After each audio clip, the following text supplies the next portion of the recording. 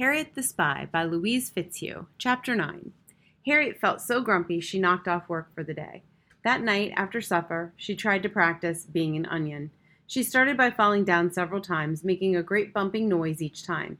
The idea was to fall in a rolling way the way an onion would, and then roll around in a complete circle several times, then roll slowly to a stop the way an onion would if you put it down on a table.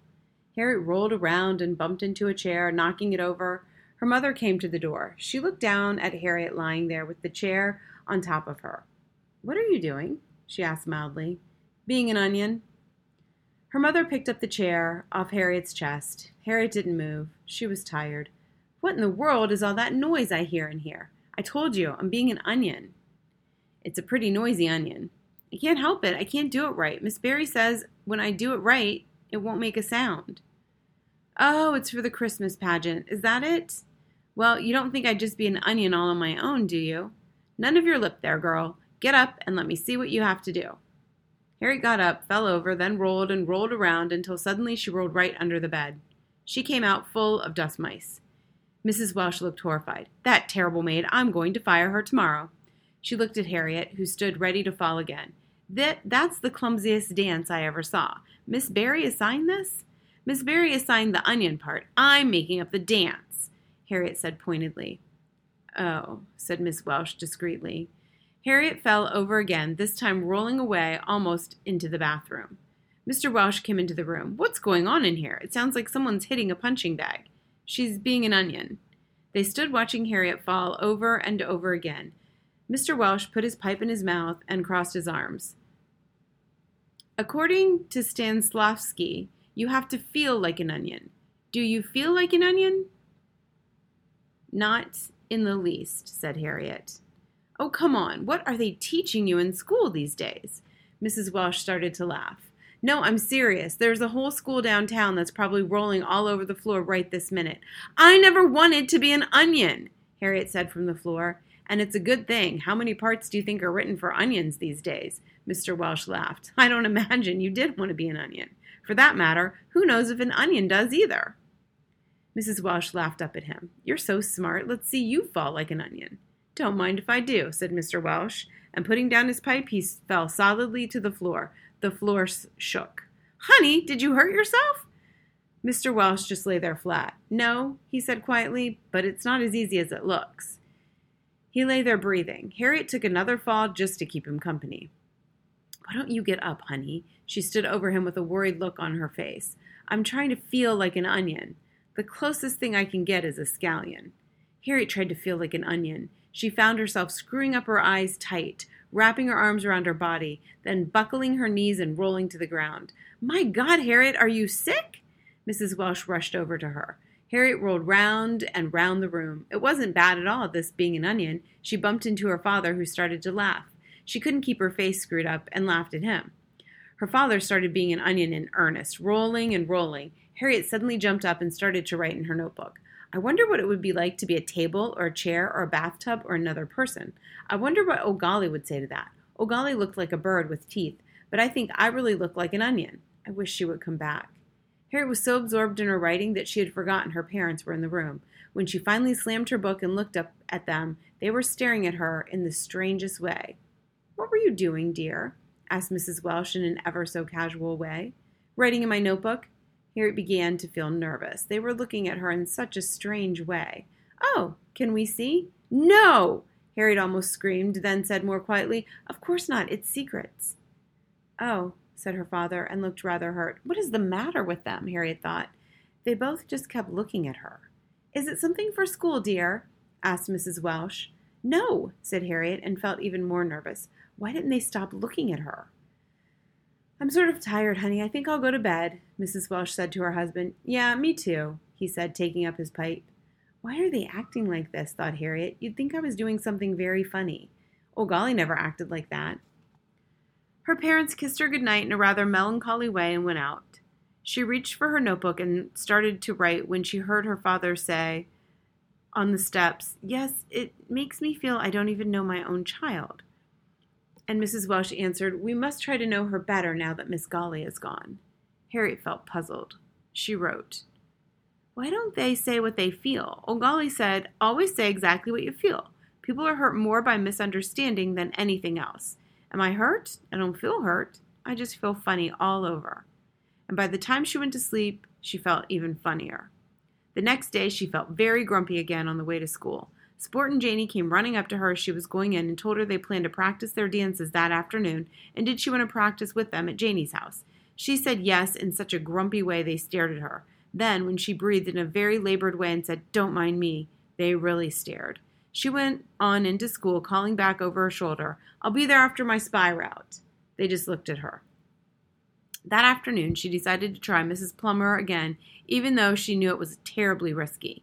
She waited for the maid to leave the kitchen, then darted into the dumbwaiter, her heart pounding so hard she was sure it could be heard.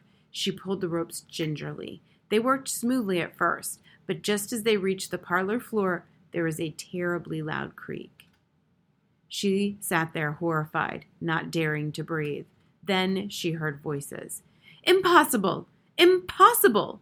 Mrs. Plummer's voice came out of a pile of pillows in a whisper filled with horror. "Nadine!" Mrs. Plummer screamed to the maid. "Nadine!" A chilling scream fading at the end. "Yes, ma'am." Harriet could see the maid standing primly to one side of the bed. Mrs. Plummer raised up, looking like a bloated eagle. "Nadine, it can't be. It can't be!" and flopped back down, disappearing into pink pillows. "Doctor's orders, ma'am." From the pillows. "Confined to bed." And the tiny voice was lost for a minute. "For the rest of my life." And a wail arose. Well, thought Harriet, feeling agitated and strangely in sympathy with Mrs. Plummer, she did want to be there. She moved a little to write in her book. "Is old Golly right? Is it terrible to get what you want? I want to be a writer, and I'll be finked if I'll be unhappy when I am. Some people just don't think things out." At that moment, there was a querulous shout from Mrs. Plummer. What was that?" Harriet looked through her peephole and saw both faces staring right at her. Her mouth opened in speechless terror. They had seen her. She felt everything stop as if in a photograph. "There's nothing, ma'am." But of course they couldn't have seen her. They couldn't see through walls. "There's something in there. I heard a scratching, like a mouse, a rat." "Oh, I don't think so." Nadine marched firmly to the dumbwaiter and pulled up the door. She jumped and yelled wildly when she saw Harriet. Harriet started pulling on the ropes, but Nadine recovered herself and stopped the dumbwaiter as it started to move. "Come out of there, you!" she said harshly, and pulled Harriet out.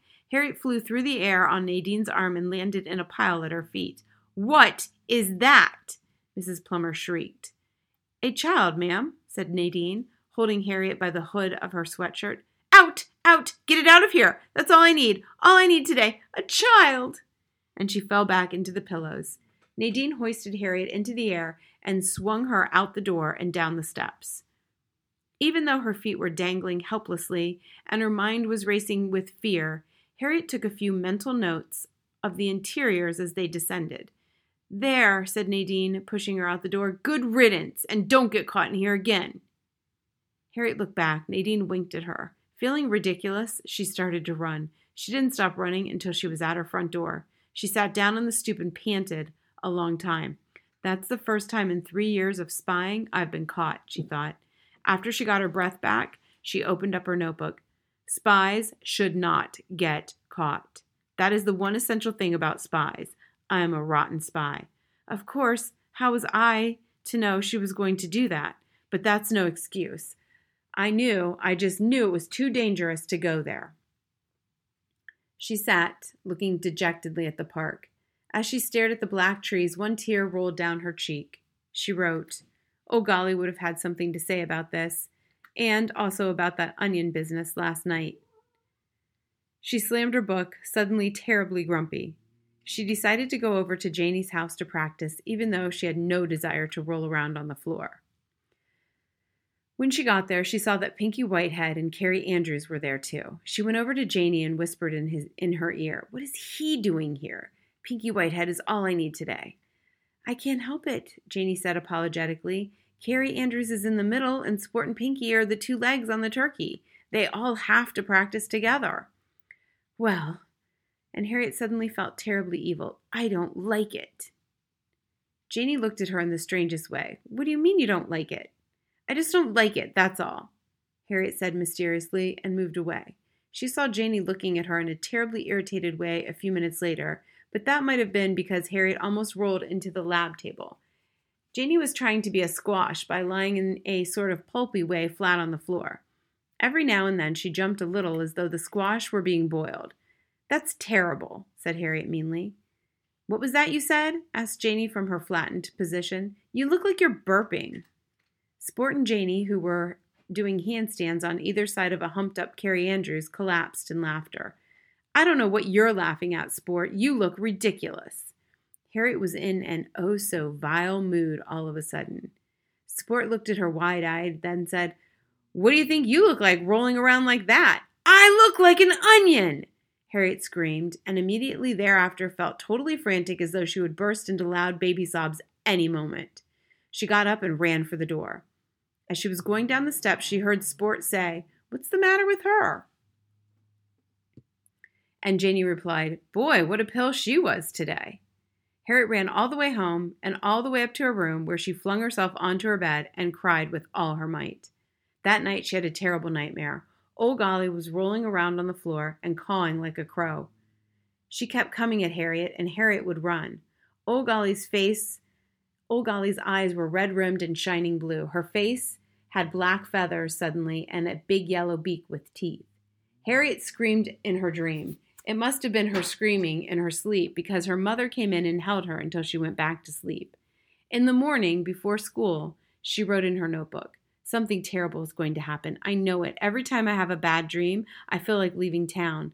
Then I feel something terrible is going to happen. And this is the worst dream I've ever had in my whole life.